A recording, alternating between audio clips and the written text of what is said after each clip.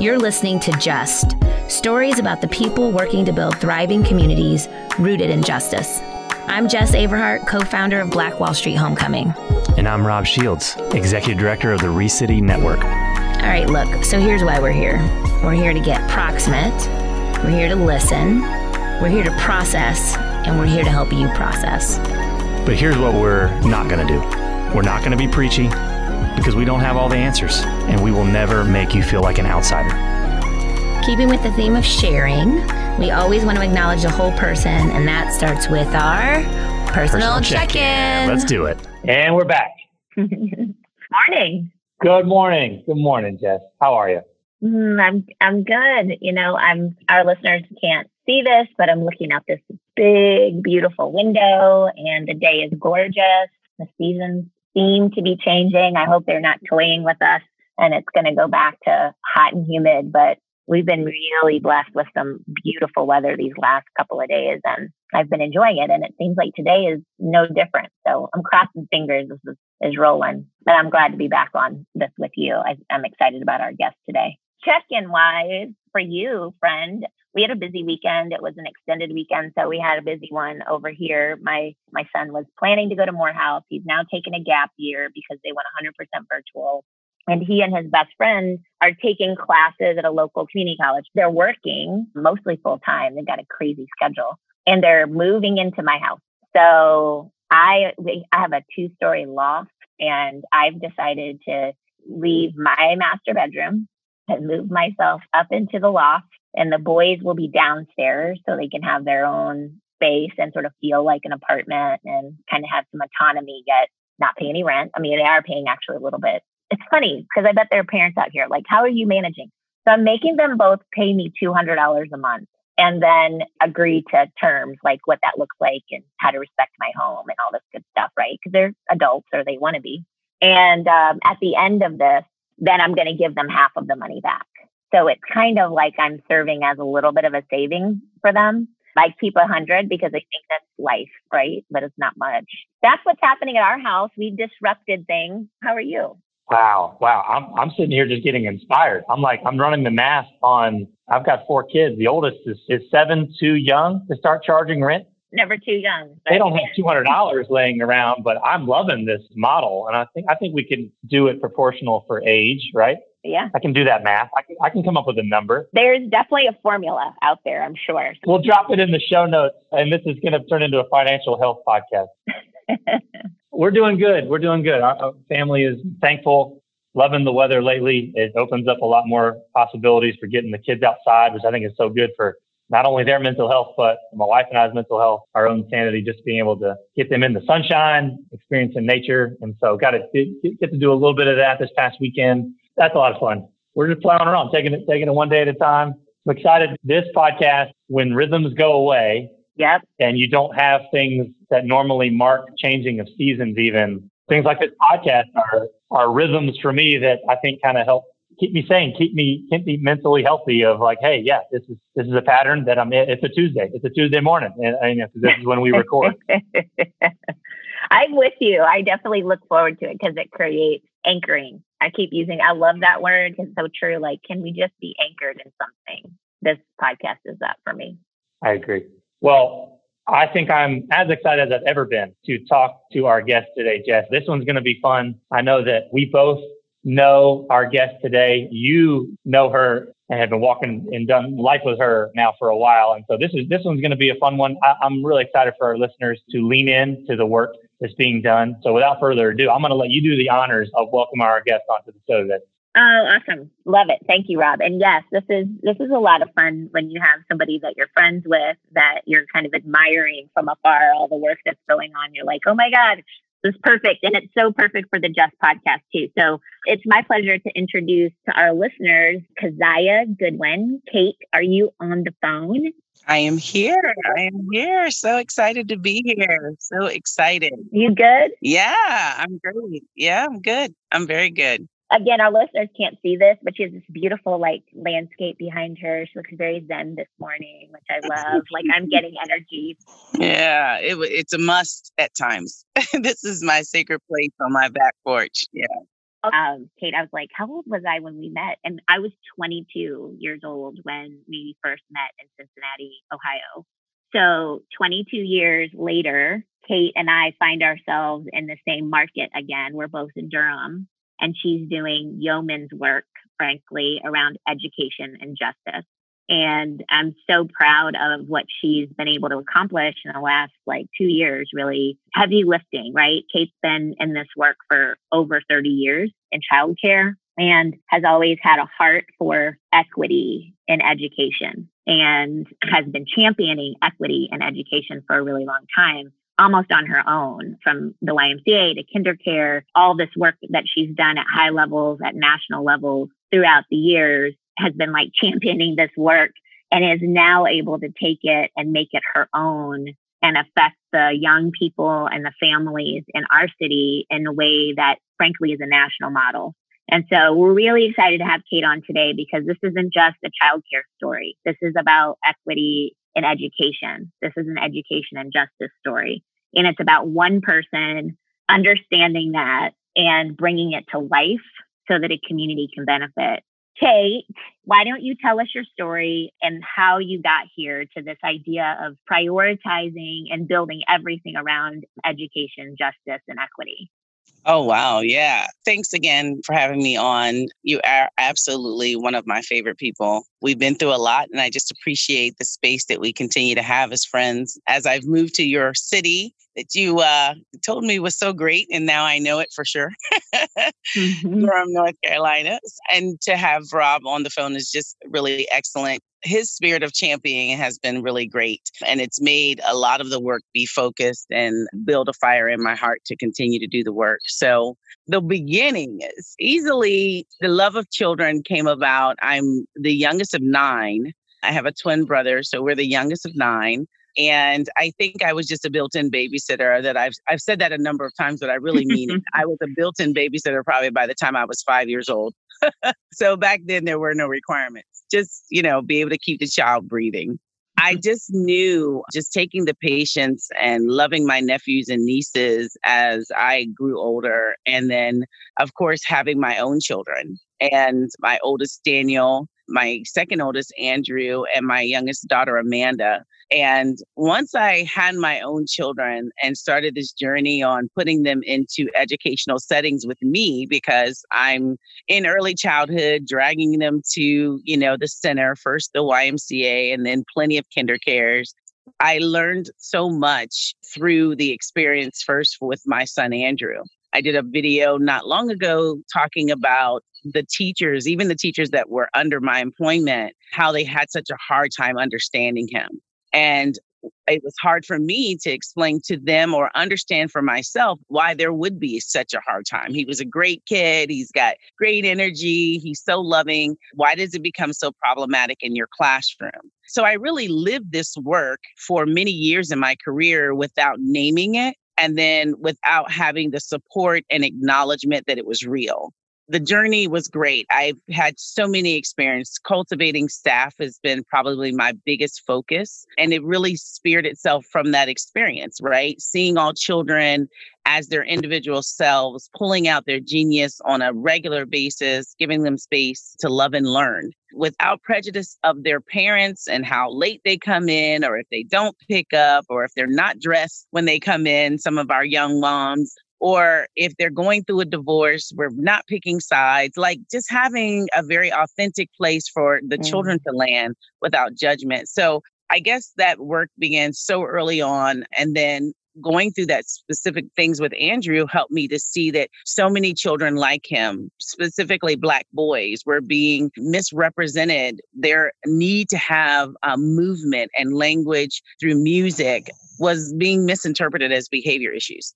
And he was in early childhood. So that was kind of alarming. So I will fast forward for my wonderful 30-something years in the YMCA and KinderCare, both establishments I love. And then moving on to being at KinderCare on a district manager level, literally got to a point where it was a onset of the NACCE conference coming in.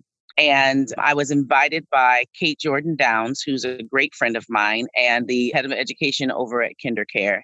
And she asked me to come and see this gentleman called Dr. Walter Gilliam.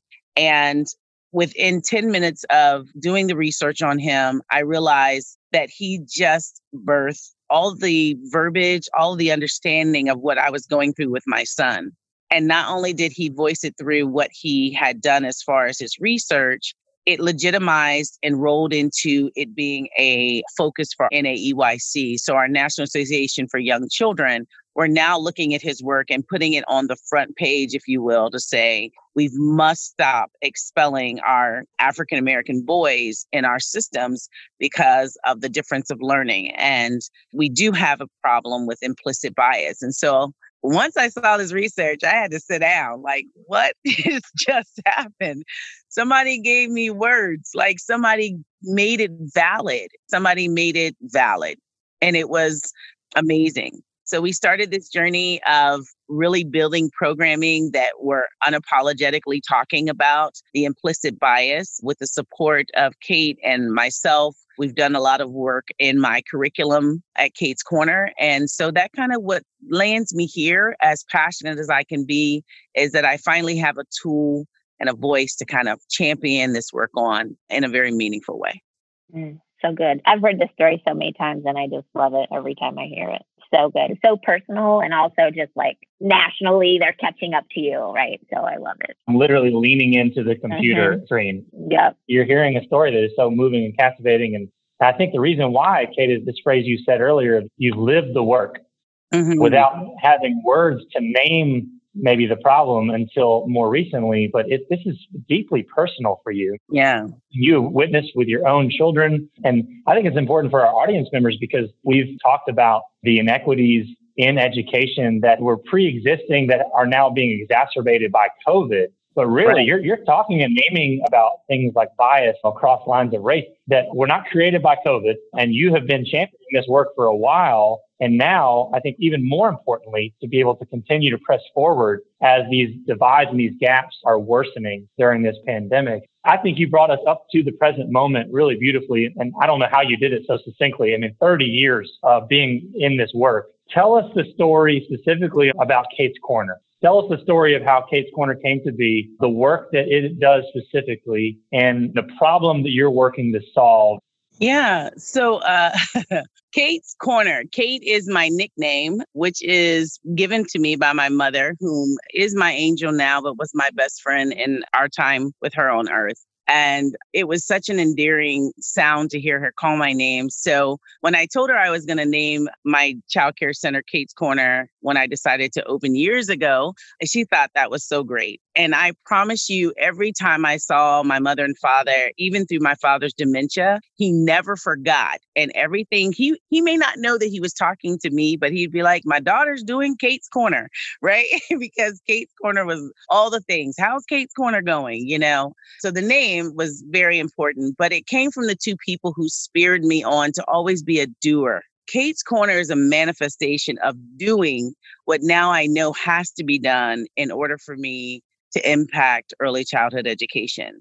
For me to be able to be a disruptor in a very constructive way is that I do this work and have a actual hand in touching children every day. I think it's wonderful that I have a curriculum, and I think it's wonderful that I have a training and that I focus on giving that information content to our educators. But I think it's even more important that I get to see that what I'm giving actually works. So Kate's Corner really came about with the vision that I would provide services that were a gap in our industry. And then I would utilize it as a platform to actually show that if you really paid attention and you really gave educators the space to self-evaluate their own implicit bias, that they would come to the table and perform in great ways for any child at any given time. Kate's Corner is a drop-in childcare center. It's the first phase. I call it a phase, but I think it's the first model for Durham Childcare Collaborative, which is our parent company. It will be an amazing space that we're planning to open over in the Golden Belt location and the east side of downtown Durham. And the reason why it has to happen is like there are so many people who are going to come back to this need for childcare, but will be financially still in the space where maybe tuition for the week doesn't make sense. And this provides them kind of a caveat to say, I need to be there for 4 hours Tuesday, and then I need to be there for 8 hours on Friday, but I don't need any care in between. So this allows them to pay as they go, which that structure is it's so needed right now. The other thing that Kate's Corner provides is that it also provides those essential workers who work non-traditional hours a place to bring their children if the nanny gets sick or if something happens to their childcare center for full service. And it's a great place to come because it is a project-based learning environment. That means that we can do a project and a child can come in for 2 hours and experience the most greatest experience for those 2 hours, or be there all day and have a great experience. But it is a project-based learning STEM curriculum that allows us to be able to have the greatest of impact with children, whether they're there for 2 hours or 4. So that's the work that we're beginning to do, is filling in the gaps for our industry with a cultural competence expectation out of our educators. So our listeners know I take copious notes, and even with you, Kate, I'm still taking notes in language. We talk about with our listeners how important language is and having real good understanding, like a real strong understanding about when you talk about justice, what are you saying? What are you asking people to know about this work? Justice and education, right? Yeah. And so this next question is really setting you up. So you have really great statistics about expulsion rates and all of that, which I hope you'll share at least one of those. But those nuggets are really important because I don't know that our listeners fully understand unless you're in it, right? Or you have a child that, to your point, like Andrew, right? Where you're like, that's not my kid. What are you talking about? What is this? What is this bias you're applying to my kid? If that's not happening to you, or if you're a white parent that your eyes aren't open to that necessarily, or you're a Black parent and haven't experienced it potentially, what is the one thing that you wish people understood about your work and the problems that you're trying to address? Why is this so important? So I'm going to start with a statistic that is always alarming, and it has not been updated, but needs to be, because the statistic right now is that 50,000 children in the United States are expelled from preschool a year. And this is only the child care centers that have to report it, meaning they get federal dollars like a Head Start or something like that.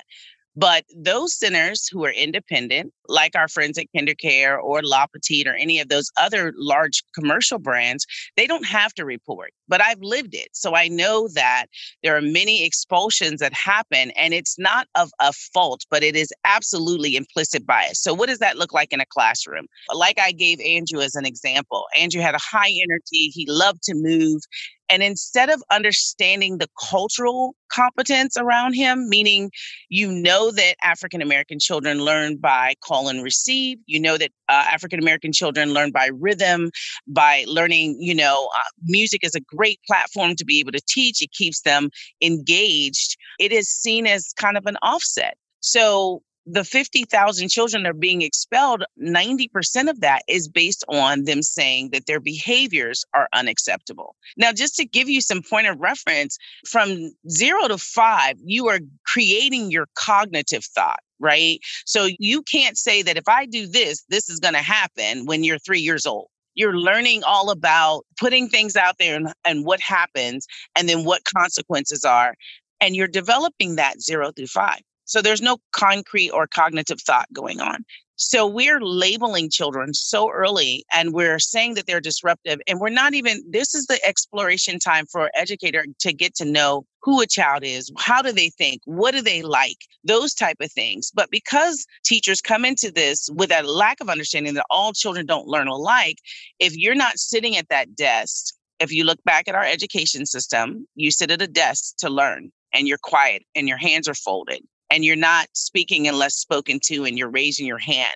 And it's very systematic. But if you're an African-American child who is in a great big family and everyone talks at the same time and everybody loves one, it's a cultural acceptance on how to communicate. So if you don't know the context of the child, if you don't know the cultural understanding of the child, you tend to have this implicit bias. And that implicit bias is through behavior, but it's also, if I have a child come in and their mother might be on a voucher, how that, a teacher would know that, I don't know. It makes me cringe that they would. But if a teacher knew that that parent was on a voucher, they might like, well, he's poor. He can't perform at this level. I'm not going to push him. And empathy gets in the way of being able to challenge him like he would normally be challenged and have high expectations of him. So that is the work that is kind of the hidden underlie, and it is completely killing the love of learning so early in their life that by the time they get to kindergarten, if you're a parent in early childhood and you're 3 and 4 and 5-year-old going into elementary school, you've been told by the early childhood provider that maybe you should get him tested. He might have ADD. By the time you get him to kindergarten, he's walked into what they call an IEP, right? And he's getting instructional performance help for things that he absolutely probably doesn't need help with. And it's just a misinterpretation. And so by the time he is in the 3rd grade, this IEP is giving him all of these crutches where he's not challenging himself. He's absolutely operating probably at home on a high level and then coming and succumbing to what is expected of him at school. It's also the explicit bias, right? And so when you chastise him for his behavior, he learns to become more dormant. When you chastise him for being present, he learns how to be more dwarfed. Those things happen, and then it begins to chisel away about their confidence. So when you see these reading levels on the 3rd grade and how children of color are so far behind, a lot of that instrumentally will come about in their first experiences in early childhood. So that's my fight. My fight is to take the cover off, share with the educators. It might be intentional or unintentional, but either way it's damaging, and let's change it and do it in such a way that by the time we build this bridge that goes from early childhood into K through 12, these children are ready to learn, they're excited, and there are no, without a better word, shackles on their minds or their physical bodies to be able to perform on that level. Thank you. So good. Wow. We talk a lot about changing mental models. Kate, I think you really pressed on this point so well. In past episodes, we've talked about how important it is to shift the question from what do I do to how well do I see? And I think you hone in here on this idea of what you're doing and filling in the gaps of the education sector is you're educating the educators by helping them to develop the lens, the proper clear lens to see their students clearly and celebrate the fullness of who they are and who they were made to be. Yeah. I think that's a powerful, powerful concept because that's so important. Otherwise, if people aren't seeing correctly, they're going to judge and they're going to rank on a broken scale. And you're helping to fix the scale so that people really do have that proper sight. Yeah. Being a white dad, I can't resonate with what it's like for my child to be seen through the improper lens because of his race. But even just every parent, a small taste of that experience could be you come home and you feel like your kid's being put in a box. He has too much energy and you're like, you know what? You don't understand my son. You don't know him the way that I know him. I mean, I can't imagine what that is ratcheted up by 1,000 when it has all of the back history of the misinterpretation based on culture and based on ethnicity, based on race. But I think everyone listening can have a little bit of empathy, a little bit, just a tiny taste of what that is like.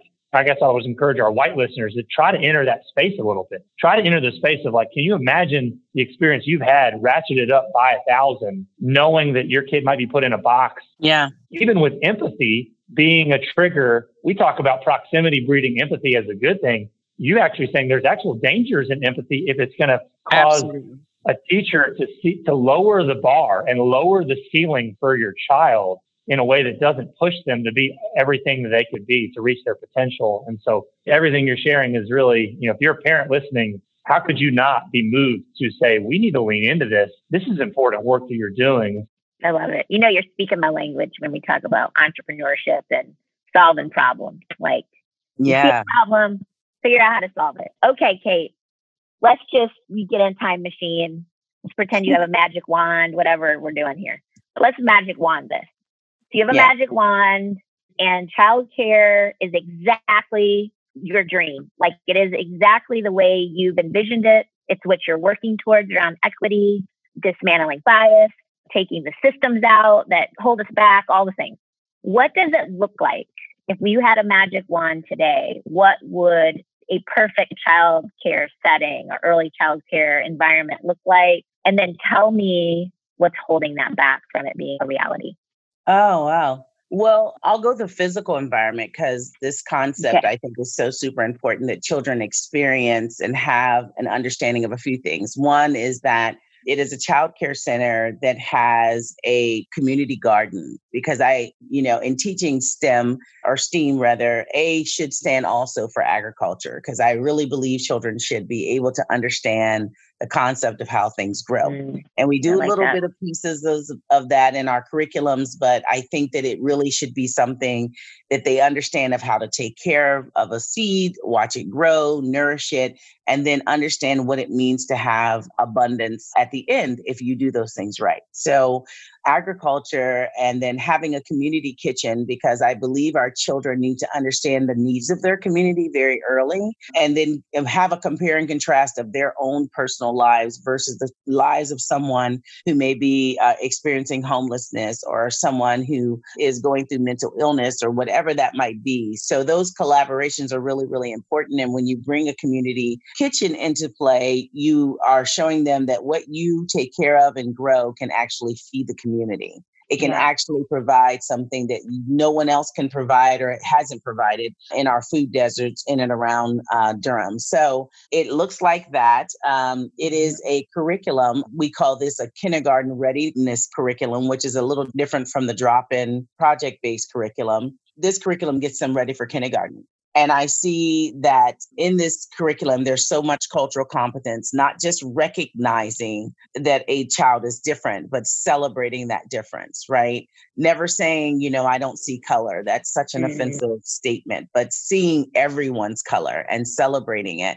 To be honest, one of my biggest visions is to be able to see more Black males in this space for those boys so that we can really address that deficit right now and have them have mentors really early on in life. And that vision is that all of our teachers are absolutely aware of their biases, can talk about them openly and have a safe space to do so with no shaming, right? We can only get through this race thing if we give the space for each other to be able to say, I didn't know. I have no idea. Well, how do I get there? What do I need to understand? I'm not demanding anyone to go read a book to figure it out. I really want to be able to be the help that people need to have that space. My mother always said, provide the authentic space and you'll have those authentic conversations and you'll have authentic solutions. So that's the visual of what I see. The barrier is, I think, the greatest gift God has given us, and it can be the barrier to what we're going to get to. He gave us the gift of choice, right? And some of us just want to hold on to what we know because it feels safe and it feels right and it is not against the grain, and we can hold on to it and not have to evolve. That's probably the biggest barrier, that people care enough to see what is actually happening and engage in that change. Our country is showing us now that this is absolutely possible. I think that this generation now is saying enough is enough. But I think this generation coming is going to eradicate it. And I want to equip them with those tools to be able to do so. It's just that we have two generations or one generation prior to this generation who are just making a choice. So if we can just change the minds of those individuals to make the right choice, I think that whole vision comes alive. Wow. I can't take notes fast enough to write down everything that you're sharing here, Kate. I think that you quoted your mom, right, to say that if we provide the authentic space for authentic conversations, it'll lead to authentic solutions. Yeah. And I love that. And I think that this idea of this gift of choice, but also can be used towards self-preservation as the biggest barrier, right? Much like empathy, you're talking about things that aren't inherently evil, but oftentimes people see as good, right? People see empathy as a good thing. People see choice as a good thing, but they can be used to choose meeting your own needs exclusively instead of leaning into love your neighbor well, or to serve others, or to make an impact. And that's exactly what you're doing. Is you're trying to create a world where we all are looking out for each other and each other's flourishing, and we can celebrate our differences and really come together and change that lens. So, Kate, you're 30 years in, right? I mean, you've been doing this work for longer than some of our listeners have been alive, right? I mean, that is, if that's not wisdom, I don't know what is. So when it comes to running the race for as long as you've run it, I want to know, what is your why? What fuels you? What gives you hope in the work that you do? Simply the children. It started with my own child. It is encompassed with the hundreds of thousands of children that I have cared for over the 30 years that I've been doing this. And then it really, for me, this day and time, I just had the most beautiful bundle of joy be gifted to me as a grandchild in July. And his name is Illumi. And my brother was like, well, what does it mean? And I was like, well, what do you think it means? It's Illumi, that he'll illuminate the world. He will be the next generation. He'll be all of the change. So simply, it's the children. It's the need that they have. And I think secondly, it's the parents. I love to take a parent out of a situation of thinking they should know. Like if anyone wrote a book that said, here's the way you do parenting and you get the perfect child, I need that book, right? I need that book. So I love bringing a parent to a place where they understand mistakes can be made. It's the intent your children see, the heart that your children see. And I have, as my children are now grown, and I really exercise that muscle a lot. Even now, I'll say, you know what? I didn't do that right. And I'm so sorry. And really, that's really what it comes down to is them seeing you as a human. So I love to give that gift for our parents. So parent advocacy is a big part of that. And just seeing that come alive and then seeing the interaction of a parent and a child change. I used to laugh all the time. In the center, Monday mornings were always hard. Those were the hardest times in childcare because all of our educators are trying to level set with the children and say, wait a minute, why don't you know how to wash your hands first or hang this up first, right? They've been in 2 days of kind of lax situation where maybe sometimes routine wasn't a part of the household, right? And then we get them back and we have to restructure them all together. And I'm like, this is the space where I would hear parents in my lobby say, I'm going to go get Miss Keziah. I'm going to go tell Miss Keziah. And I would come in that space like, oh no, I cannot. I'm not the bad guy. Never am I the bad guy with these children, right? But showing them that less and less do you have to use my name, and more you ask them open-ended questions. You give them choices. And as you might foster temperament, like, hey, I'm really losing my patience here. And I know that you need to make this choice, but I really need you to do it quickly. They are so in tune with that.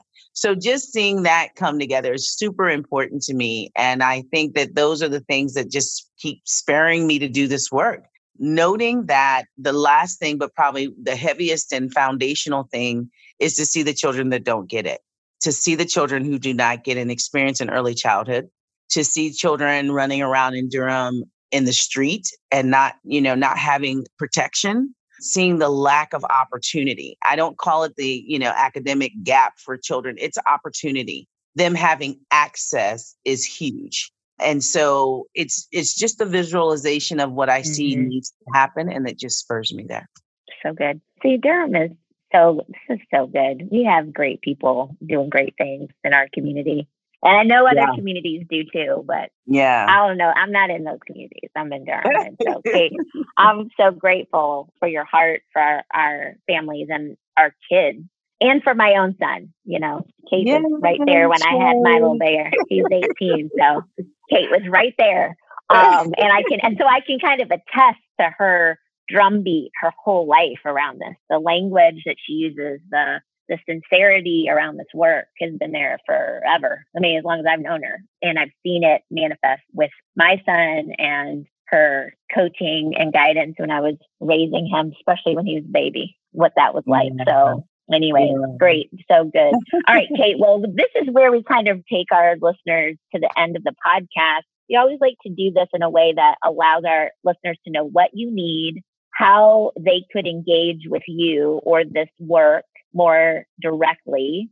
You know, if there's a practical takeaway that could be supportive, either with Kate's Corner, justice and education in general, just like what would you want our listeners to take away from today that they could show up for? The show up is really important. Kate's Corner is doing this pivotal work and this essential work in this these few months to really set a stage for support for DPS. And I think that the actionary part of it is calling and saying, how do I get involved? What do you need? We will be taking on foster children, the children who are in our homeless shelters locally. We'll be taking in children who have been at McDougall Terrace. Can you imagine that the beginning of the year you're displaced? Maybe the friends who were your friends are the children who passed away in that situation. And then you're moved to a remote space that's in a hotel where you don't have play space. You don't have all the things that are kind of more normal for you to have. And then you're put back into this space only for COVID to come, right? And then when COVID comes, then you have to do remote learning and your parents are experiencing this all along right with you. So our goal is to be able to service those children who need it the most. And so when you think about that, you think about the whole child and you think, yes, they need an academic space to come to. Yes, they need the technology to do the work, but they need so much more. They need to be loved on right now. They need to be doted on. They need to be, it needs to be set apart. So that is the goal that we're trying to lift. My partners have been in business a little longer than I. So we literally lifted this project with people who said, what do I do? Let me write a check. Go get the furniture down at IKEA on Saturday, right? And drive it back and put it together on Sunday. Like, go do the things. And we've done them because people have stepped up. So my challenge is to have the Durham community step up in this way and really embrace those children in the circumstances that they're in and help us facilitate an amazing program in the next few months. Long term, get involved. You can have a child or not have a child. But if you've gotten through half of your parenting without screaming and hollering at your children, you're a great parent. And you need to share your information or just share your experience. We will have some parent-focused groups as we get into the programming a little bit more. So if you have a gift or a skill set, whether it's in finance or legal or entrepreneurship or just health and wellness and centering, getting your chakras right, I don't care what it is. If you have a gift that you can give back to these students, we're looking for partners to come and help us do some amazing programming during this time. Perfect.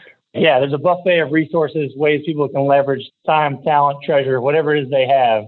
But is your website, katescornerdurham.com, is the best place to go to direct people to get involved? Right. So Kate's Corner, www.katescornerdurham.com lets you register, get to know what we're doing. If you have something that you want to contribute, Kate@katescornerdurham.com is my email address. It is the absolute best way to get in touch with me. Come straight to my phone. And if you want to get involved, we'll definitely give you a call back sooner than later. And we will try to incorporate you into this great program. Love it. Oh, just a point of clarification. Kate's Corner, 2 Ks. So just as you're sending an email, it's Kate with a K and Corner with a K. Yeah. Corner with a K. That is helpful. Corner with a K. Yes. Yeah.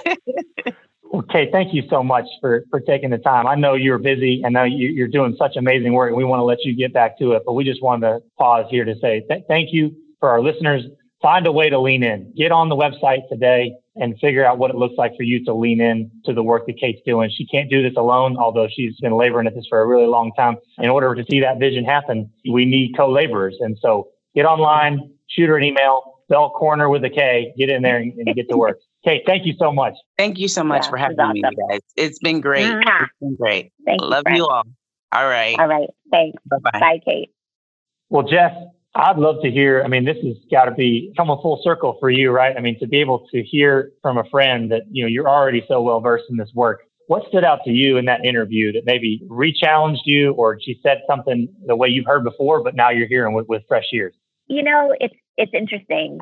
I'm really proud of her, and not in a parent-child way, but just in a watching someone who has stayed so consistent over 3 decades. I admire this consistent drumbeat, consistent journey around childcare, her consistent love and empathy for parents and for families and understanding journeys, individual journeys of kids. And, I'm not that person. And so when I see her over 30 years, I love my son and I love kids and all that, but she's like rooted in this work. This is why she wakes up in the morning. And after 30 years, she's been talking about this and wondering about it and trying to get language around it. And then she gets validated around these implicit bias and the challenges that exist within the system of childcare as we know it today. And so for her to come in and say, yes, and I'm going to disrupt that, disrupt it by naming a thing. And we're going to have our teachers be in a space where they can talk about it openly and with freedoms to be wrong and to learn. That's just revolutionary. It seems like obviously that's what should happen, but it's not. I would think in the last, year, people are starting to use words that they wouldn't have used a year ago because they would have been afraid to say white supremacy or systems or deeply rooted racist systems, right? But people are saying those things now. And Kate's like, yeah, we're going to bring it into childcare because we don't want it to be the elephant in the room. We're going to talk about it so that our kids have the equity that they deserve in the classroom. And I love that she's on this sort of crusade around it. And I think this is a different conversation, but it's certainly around the Just podcast can bring this to life, is the journey that she had to get here today as a Black woman coming into an entrepreneurial space, trying to convince a community to invest in her. This is not easy. And that's a whole different level of the barriers that it takes to bring something like this to life, to change a community. You have to be well-funded. You have to have investor support. You have to have a reputation. She came from Cincinnati to Durham. No one knew her. She had to be introduced. There's a lot. It doesn't just pop out of nowhere. She's been doing this for 2 years, and she's finally at the point where now she can have direct impact on our kids. But there's been times, and she would tell you this, that she didn't think it was ever going to happen. I don't think you realized you were doing this, but I think you were trademarking a phrase, Jess, of, let's magic wand this. I think I literally heard you say that earlier, and I got to come back around and bring that up because that's an amazing phrase. We need to use that again. You're talking about, as you're saying this, it is two-part because when I think of Kate, she's so clearly a pioneer in that You're right. She was doing this work and talking about it before. We're just now coming to terms as a society with things that she's been wrestling with for decades. Right? And yet still, as she's trying to tackle implicit bias in the education system, she's running up to her own challenges as a woman of color, right? As a Black woman trying to get the funding to be able to fund it because she's running into those walls herself as she's trying to champion for that same change. And so this thing is layered. We talk about the roots of this. What she embodies is both someone who is championing a problem and being willing to go to bat for the solution with this marathons approach. And it's just inspirational to me. And for me, my takeaways, she did this so early on in our conversation of making it real by talking about her son. The power of telling a story like that, because, you hear the stat, like 50,000 kids in the United States are expelled from preschool. Preschool that are documented. Guys, preschool are 3-year-olds and 4-year-olds, guys. That number could just roll over your head real fast. But then when she talks about her son, she talks about Andrew and says, this was my experience. I entered into her story. Even though I couldn't fully empathize, it was a moment for me. I'm like, you let me in. And I think she does that with such truth combined with grace, because while she's not pulling punches, it's so inspiring to hear the grace that she holds space for people to say, I don't know at the same time. I love that.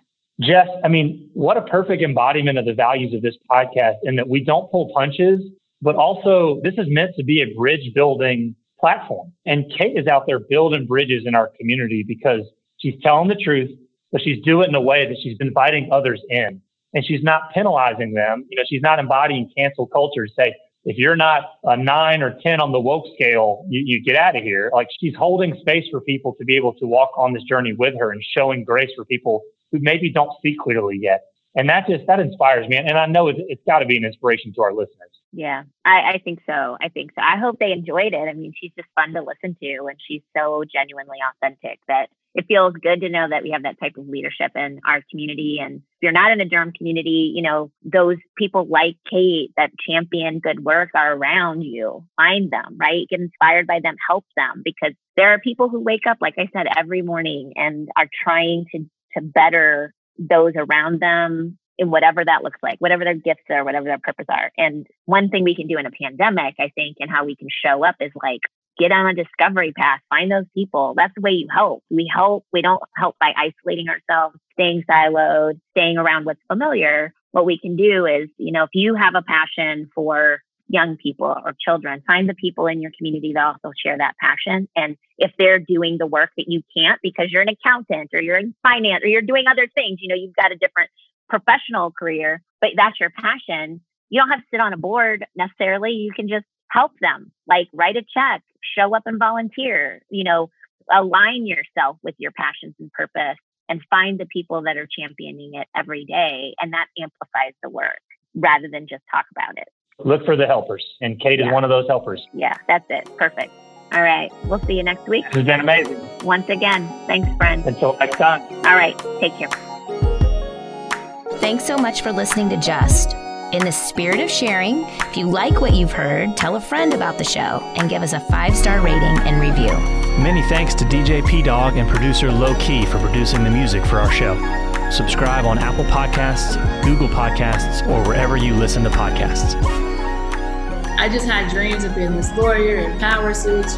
Ultimately, I came to realize that the only way to get Sharonda free was going to be through clemency from the president. Reform is such a hot topic. It's popular now. But what amazes me is how little people really know about how the system works.